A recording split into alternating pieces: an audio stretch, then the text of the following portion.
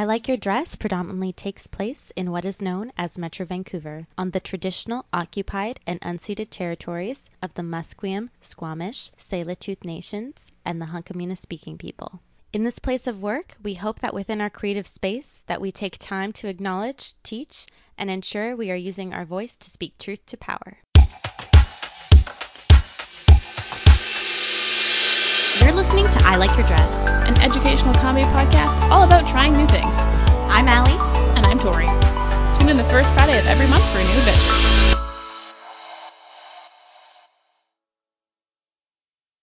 Our next guest started out his business with an idea, making good food and bringing people together. He started Duke Fried Chicken in Vancouver with his business partner, Brian Statterford, and it took the city by storm. With its massive success, he launched a second business, a tasty vegan option for comfort food called Beatbox. Please welcome our guest and good food expert, Justin Tisdale. How are you? Hey, it's going pretty well. How are you today? Good. Good. I was a little confused about the weather today. If I'm being I think we all were. Yeah. No, I'm in North Van, so it always looks different every day. Hopefully we can make it brighter. Thank you so much for coming on today. Yeah, thanks for having me. So tell us a bit about your businesses. Yeah, so I've got two businesses with my business partner, Brian. He and I have worked on and off together for about 15 years. I had an idea for a concept of kind of high-end quality food served quickly, both in a dining room with a cocktail bar and a takeout side. So that was Juke. And then kind of everything we've tried to do since, we kind of make it around music, loosely themed, just because that's why we created Juke. We wanted it to be like a Juke joint. Things come in their Juke boxes. And so we've created Beatbox, which is our vegan restaurant as well. So the company has the same ethos between both businesses, like being as eco, green, conscious, and eco-friendly as possible, locally sourced, sustainable. So we've kind of been doing that since the beginning. Awesome. And I actually recently tried Beatbox, and oh my gosh, you guys, you have to have the onion rings. It's amazing. Yes. So good. Favorite. I want to thank you for creating that. Oh my God. That's all Brian. Oh, Brian, chef's kiss. Mwah. Yeah. So good. Yeah, you kind of mentioned a little bit beforehand your inspiration for kind of wanting to make an environment where it was really inviting. Was that kind of your idea kind of going in, or was it more of a sit down with Brian talking back and forth about ideas that you guys wanted to do? No, I kind of had the idea ready to go about 2.5 years before he even signed on. Obviously, it adjusts and changes when you get great minds coming together. Saying Brian's a great mind, not myself. But had the idea of, in Vancouver, you can't go to a lounge and just listen to music. So you either go to a club or you go to a restaurant. Okay, well, why can't we make a restaurant that feels like a lounge? Definitely. So you can enjoy great music and have fun. But my biggest concern was I'd always say it was like, what do you do on a rainy Tuesday in February when no one's going to walk in your door? How do you combat that? How do you fix that?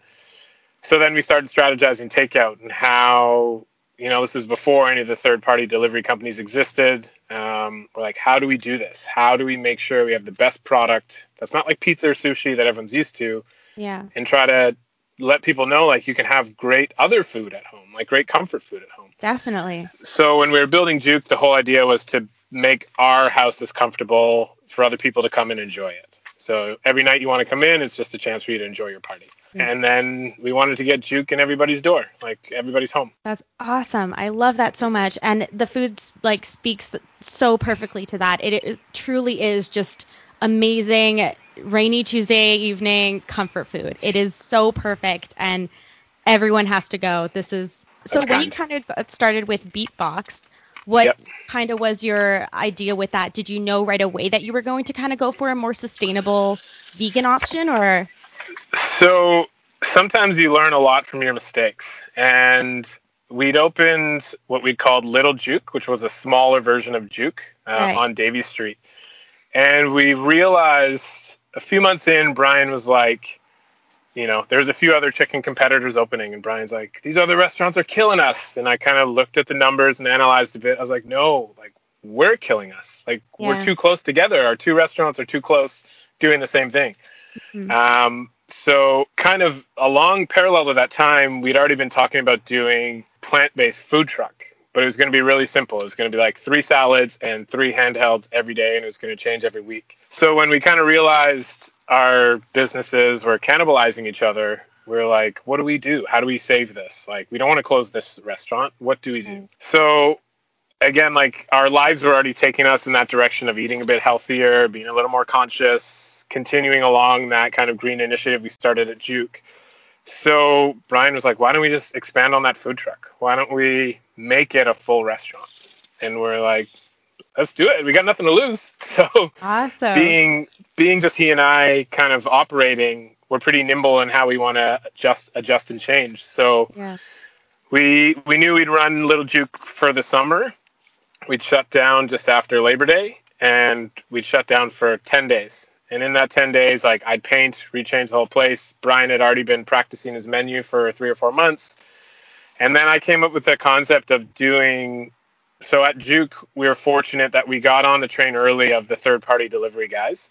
Yeah. So we had a little bit of sway with them. So instead of doing a pop-up restaurant, I was like, the best way to train our team is to do a pop-up delivery restaurant.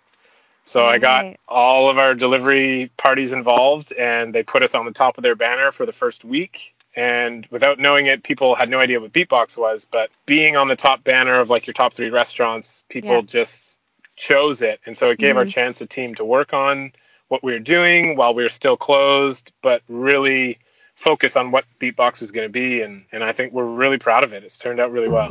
And it's great food. It's so good. We're going to take a quick break. When we come back, more with Justin. Today's episode of I Like Your Dress is sponsored by Skillshare. Skillshare is an online platform with classes covering nearly every topic you can imagine, from internet marketing, graphic design, or even flower arranging. Staying at home can start to look a little dull. You might be feeling unmotivated, frustrated, and, well, a little bored. Skillshare is the ultimate home classroom that can help you start a new hobby or perhaps refine an old skill. The teachers are experienced, friendly, and offer such a wide range of topics. You can get started from the comfort of your own home. Sign up for your free trial at skillshare.eqcm.net/ILYD. And if you love their service, you can get a 2-month subscription for free. Now, back to the show. Kind of bouncing off to, we've been talking a lot about food. I want to kind of dig into, what's your favorite recipe? What kind of inspired this comfort food in you to go out with the world and supply it to all the Vancouverites up? Yeah, so I was a really finicky eater as a child. So my go-to was always kind of like the most simplest chicken strips but flavorful comfort food. Yep. So at the time I was running a place called Shambar as the GM, and Brian was the head sous chef of Hawksworth. And I was like, look, man, I'm going to get out of my suit. You're going to get out of your chef whites. We're going to make food just as good, but we can do it however we want. You know, Brian's the chef, and he took that and ran with it. And we've just been a great partnership since we started, and it's worked out really well. So Brian is your business partner for both establishments. Yep. How did you guys meet? Like, we met as young kids trying to make our way in the industry. I think my second restaurant gig and Brian's first was at Feeney's, but back in the day when like Feeney's and Lumiere were kind of like in their heyday. So we were super young. I think I was maybe 19 and he was 18, or I was 20 and he was 19. And he was in the kitchen, I was in the front. And, you know, being young kids, every night at Feeney's, we were a really tight group, and we'd always go out after work and just have like eat and drink as almost like a family. So Brian quickly became an inner circle of my family. And then we worked on and off, you know, over the years, or always saw each other. And after I'd kind of come up with that business plan, my wife was like, the only person that you're going to work with is Brian. So if it's not Brian, you're not doing it. So I pitched him, and, you know, it's hard to pitch a really hard, like a 5-star chef, like, hey, let's do fried chicken. Yeah. But he was in, and I think he accepted the challenge and kind of knew he could see what my vision was, and he definitely added to it. And then along the way, we were fortunate enough, Brian was doing some openings for our friend Cord, who owned Meat and Bread. Mm-hmm. And Cord's like, hey, I want to get in there a little bit. You mind if I become a small owner and we can just kind of all do this together? So the 3 of us were like, cool, like Shambar, Hawksworth, Meat and Bread, like this will be a fun mix. And we just kind of made it happen. Oh, that's awesome. And Meat and Bread is also like a really solid joint. I Yeah, love their stuff yeah. there. So good. Also kind of going back a little bit to like when you guys first met and kind of getting your foot in the food industry. What Yep. kind of inspired that? Did you know that you were always going to get into the food industry? No, necessity did. Yeah. So at that time, I was a competitive swimmer, swimming for Really? our national team. Yeah. Wow. So a whole Yeah. other life ago. But at the time, this was before the 2010 Olympics were here, because I'm old. There wasn't a ton of funding in Canada. So Yeah. for me to be able to like live in Vancouver, go to university, swim, and kind of travel the world, Yeah. whatever I was being paid, like $500 a month, wasn't going to cut it. So We've I all been knew there. that, yeah, right. So I knew that I had to find a job, but you're on the pool deck at 4:45 in the morning, and you're in class all day, and then you swim till 7 at night. So I can't get a day job, even though working at night wasn't conducive to trying to be the best in the world. I took every challenge to be like the best at it. So I started bartending and kind of became one of the first cocktail bartenders in the city. And then that kind of started changing things. And so when I retired from swimming, I was like super passionate about that. Surprised to my parents, because they're like, this kid never wants to eat anything. And now he's like working at the best restaurants. I really dove into that. I was like, I love trying new stuff, and I love being a part of this life. So, and I know Brian he was in university, and he's like, he'd always had a passion for food growing up in Souk and like going out and like mushroom picking and just like little farming and stuff. So Brian, I think, always knew he was going to be a chef. Yeah.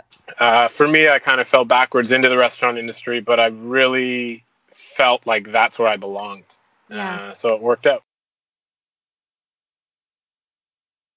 Sounded like you were really inspired by a lot of the stuff that he was doing too behind the scenes. I think, we were all just young kids, but Yeah. we were all striving to be the best we could. So there's like 5 cocktail bartenders in the city, and we'd all get together and talk about like the new bourbons we were tasting or the new cocktails we were reading about, or, that was making us better. And then in the kitchen, Brian had like 5 young guys with him, and they were all experimenting and trying new things. And then Brian and I both left Feeney's at the same time and went to Lumiere, which was at the time one of the best restaurants in the world and ultra fine dining, like way above my head service. But I like the challenge of that. And so you do your openings along the way. And my goal was anytime I make a move, I want it to be an improvement on where I am. Like, I don't want to make lateral movements. I want to learn more and work for better people that know more and can always teach me more. 100%. So every move I made was calculated and like where I'm going to be next. That's so cool. That's so inspiring to hear. And I know, like, with myself, every time you get really fascinated in something. So for you, it was the food industry. And with me, it's kind of been with the podcast and with my own writing and such. You just want to keep on, okay, well, what's the next step? What can I keep on doing for myself to get me more educated, get me more out there, and learn more about something that you're passionate in? And it honestly, the people that you meet through that and just the experiences you learn along the way, they change who you are. That's amazing. Do you still swim? I swim to stay in shape. Yeah, I swim to stay in shape, and I've got 2 young kids. Like, they're basically around baby's age, but I try to get them in the water. And yes, exactly. Exactly. Yeah. That's amazing. When my nephews are old enough, I'm sending them to you. Bring it up. Yeah. So do you think that your food preferences have changed at all? Like, do you still consider yourself a picky eater? Brian would consider me a very picky eater. Yeah. I would say I've definitely broadened my horizons a lot. There's still certain things like I just won't do, but if I go to dinner at like an experience, I will try everything. Nice. Yeah. What? I completely relate to you too. I mean, for lunch today I had chicken strips. That is a staple even when I go out. Beautiful lunch. Yeah, right? Like, and it doesn't change. It really doesn't. You know what you're getting into every time. It's safe. Yep. Yeah, feels good. It's childhood. Yep. It's great. I love it. I have a girlfriend of mine who's also kind of getting into the culinary arts, and I'm having her try to broaden my horizon a little bit. Smart, right? The idea is she just doesn't tell me what she's cooking. I show up, I get drunk, I eat. Yeah. Alcohol helps for sure. Alcohol does help. It does. Yeah. So what are some of the favorite things that you cook in your kitchen at home? Yeah, I love cooking.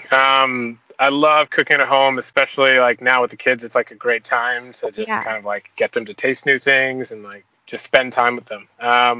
So my wife's half Pakistani, and so I've loved taking on that challenge of kind of like learning Indian food. Her mom makes like these curries that blow my mind, that stuff I've never tasted before.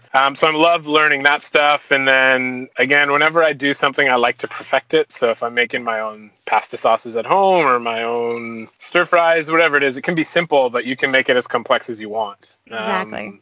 So I'm really enjoying, especially during COVID, I think I was cooking like 6 or 7 nights a week at home. So it was just nice to see. And to see like my eldest is almost 2 and he's trying things. And it's nice to see him just try things. That's awesome. Yeah. Did you do a bread starter for your quarantine?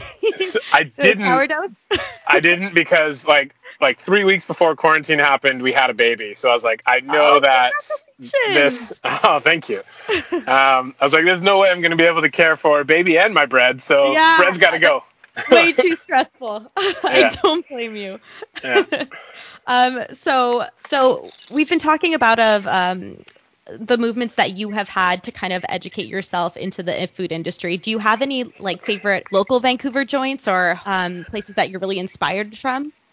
Yeah, I think that's always changing. You know, the local place used to be when you were growing up, the 941 on Davie Street or Lolita's, just because it was always the industry hangout. Like any night you'd go there, you'd see someone you know, and you just have a good time. Yeah. So those are like really nostalgic for me. But then I more like aspects of things. Like at Phnom Penh, like I have to go and have the wings, and like they're luck. And then I might want to go to, you know, have a sit down dinner at St. Lawrence and really enjoy that. But I always go to Bao Bay. Even it is right across the street from Juke, but before that, it was probably my favorite restaurant in Vancouver. Yeah. Oh, that's rad. I'm gonna have to check it out. So kind of getting into the current climate of Vancouver and the business industry as well, and with, you know, quarantine and just kind of a lot of it's been a very important time in the world going on, and I kind of wanted to touch base with that with you.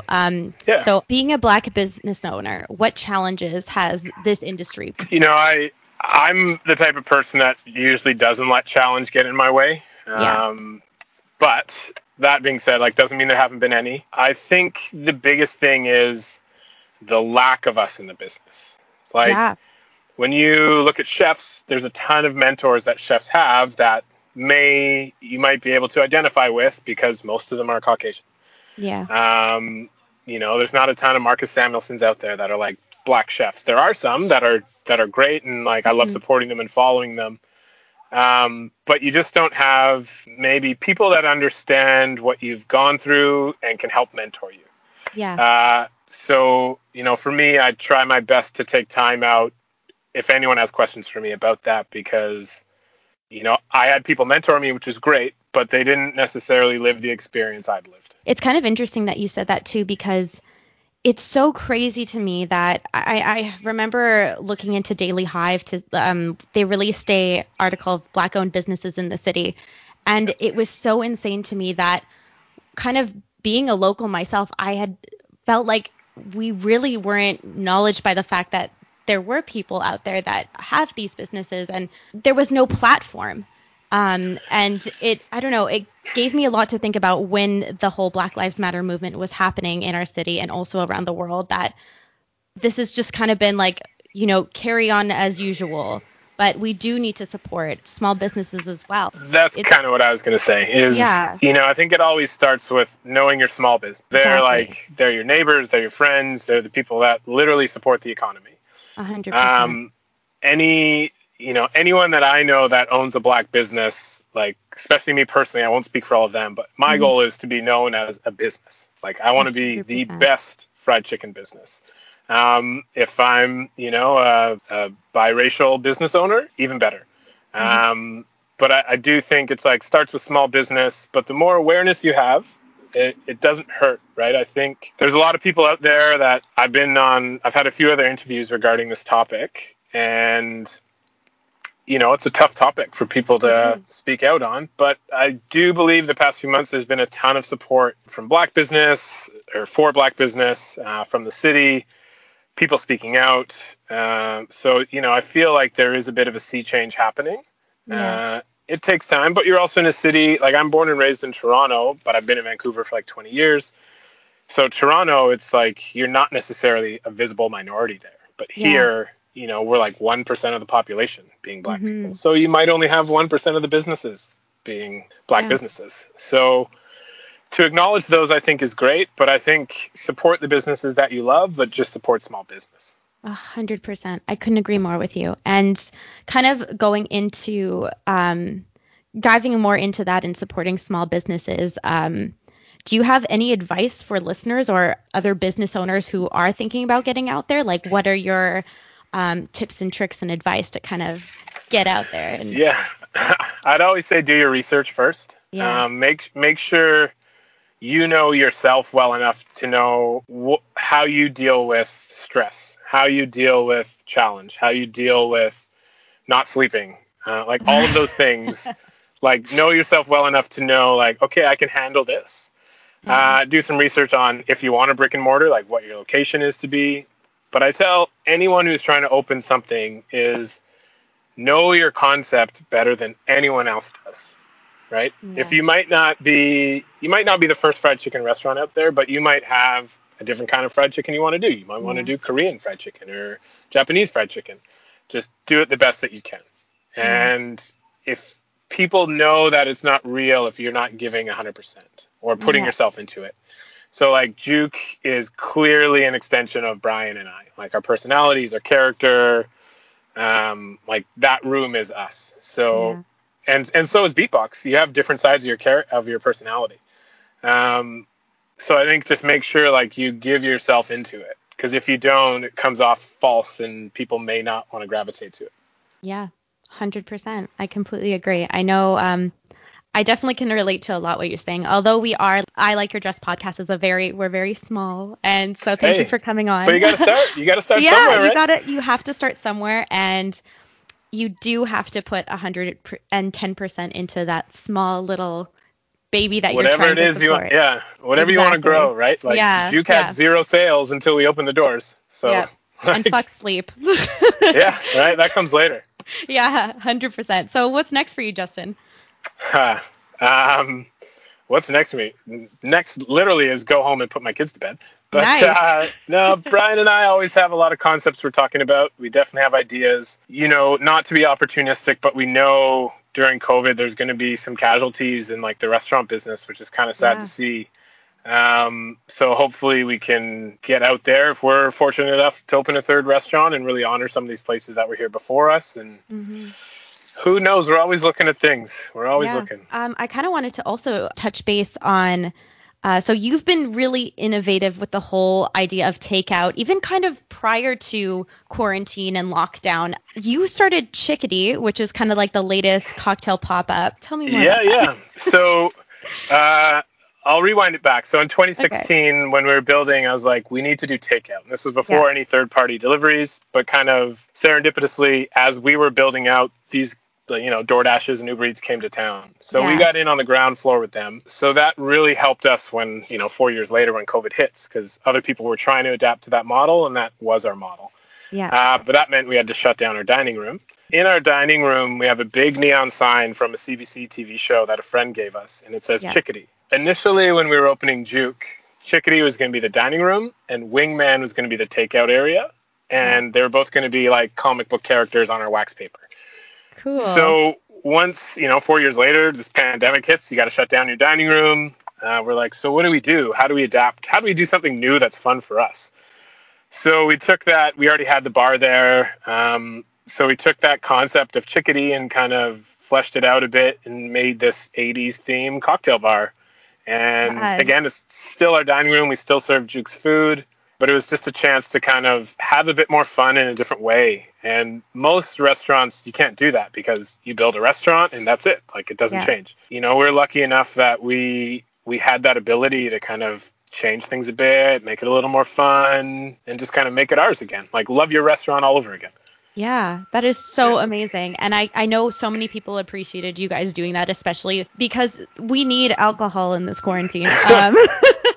That was the goal, was like, we knew when people were going to dine out that they'd be already a little trepidatious, a little afraid, hesitant. So we're like, how can we just make this fun? So instead of plexiglass, we made like really old doors and painted them all neon and like did what we could to just make the room a little lighter. Well done. Great innovation. Thank you. So Justin, we are wrapping up. You can follow Justin and Brian businesses on IG at Beatbox Veg and Juke Fried Chicken. They also deliver, as we were talking about before. You can order from these amazing restaurants from DoorDash and anywhere you can order online. It's available.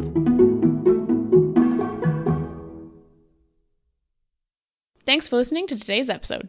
You can follow us on Instagram and Facebook at I Like Your Dress Podcast and ILYD Podcast on Twitter. Want to collaborate or be featured on our show? For more information, check out our website at iLikeYourDress.ca. This podcast is produced, written, and edited by Allison Shields and Victoria Fraser. Production manager and PR by Cameron Napier. See you next time. This is a Cave Goblin podcast. For other podcasts like this, visit cavegoblins.com. We hope you have enjoyed this program.